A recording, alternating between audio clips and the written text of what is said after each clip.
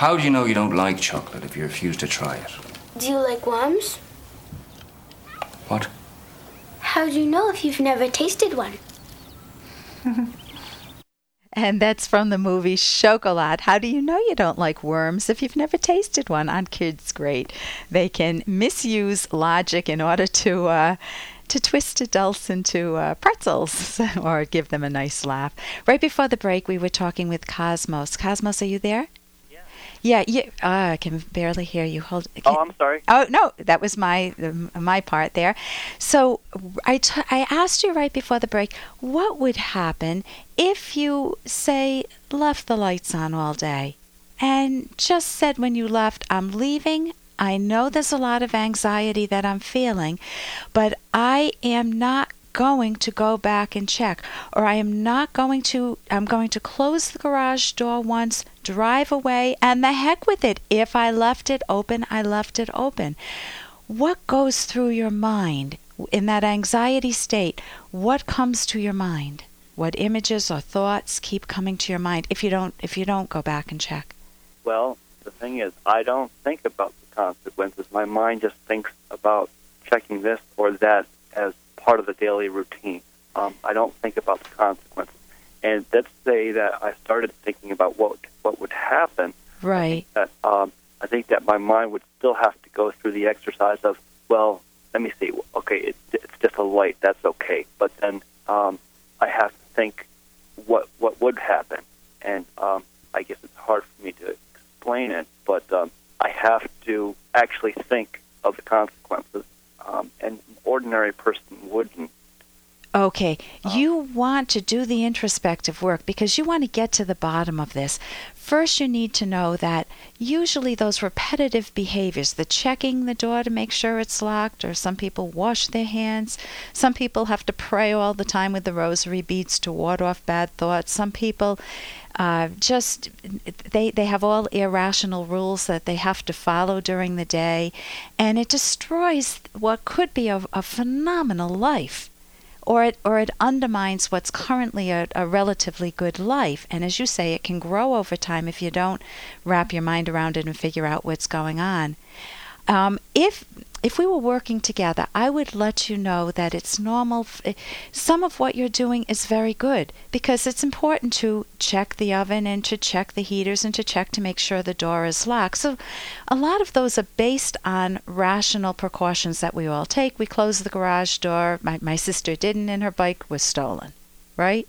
Mm-hmm. So, but not the way you're doing it. It's ruining your own image of yourself. I'm assuming that you're a very good person with other values in your life, things you enjoy, with a good career. Yes. And this is going to mess up a romantic relationship. So so it's hard to just tell yourself directly, okay, don't do this anymore. Because if I told you right now, don't think about your garage being closed or open, what comes to your mind? Well, there's that uncertainty.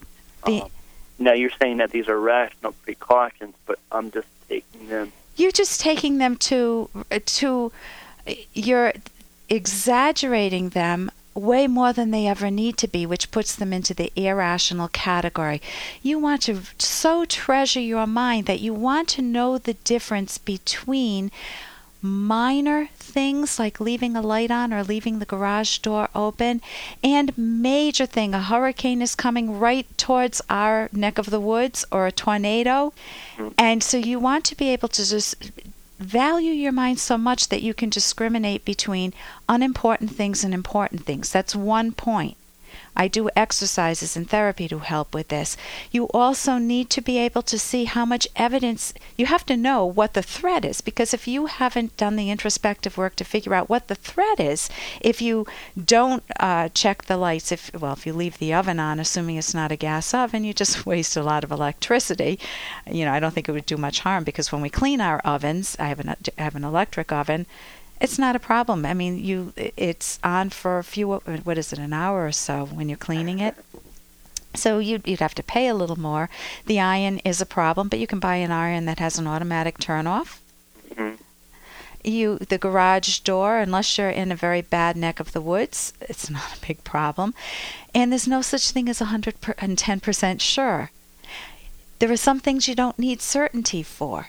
And if you have just locked the door, you've gotten all the sensory input of putting the key in, say it's a key lock, you can feel with your hands locking the door, you walk away, and then you throw, your mind vomits up an arbitrary assertion that says, but Cosmos, what if you didn't just lock the door? You've got to trust your own sensory input. You just did it. You felt it. You saw it with your eyes. See, and that's what I have to do, though. I have to actively know that I locked a door, and an ordinary person would just lock it and not even think about that. Because once you automatize the behavior, you don't have to think about it. And I suspect you, don't have to think about which is the brake and which is the gas pedal. We do it automatically. If you have any hobby, such as tennis, after you train your mind, you don't have to think, well, how do I get a shot? I don't know how to play tennis, so I'm at a loss here. I know ballroom dancing, so I would say at the beginning, learning a new step, learning a silver step in waltz is hard for me. But after I've practiced it, it's automatized. I don't even have to think about it. You want locking the door in your home, doing the quick check through that all of us do. You want that to be on autopilot at this stage, not to have to constantly question your mind as if you're your parent and treating yourself like a 2-year-old. Are you sure you didn't check things? I used to be automated like that. I used to be when I was younger. How old? In high school, earlier than that, I used to lock a door without thinking about it. Something happened then. Mm-hmm. Cosmos, something happened at that point. That's what you want to go back to. You always look for when did I not have this problem? Because that tells you can return to that wonderful state of having this be a non-issue in your life. It'll take a transition period. It will take skill buildings. I want to recommend some books. There's a workbook, Overcoming Obsessive Compulsive Disorder by Gail Skekety, where you can actually work with a therapist on getting rid of this once and for all. You don't have it for life. I hate it when therapists say stuff like that. There is a book by Stop Obsessing, How to Overcome Your Obsessions and Compulsions. But what you want to do is remember that you once had a period in your life when you didn't have this baggage, and that you can return there. You have the skills. It's just that you have to break a bad habit. So I would recommend breaking it sooner than later. Driving away, living with the discomfort of not checking that garage ever again. Training your... What? I wish I could. You can.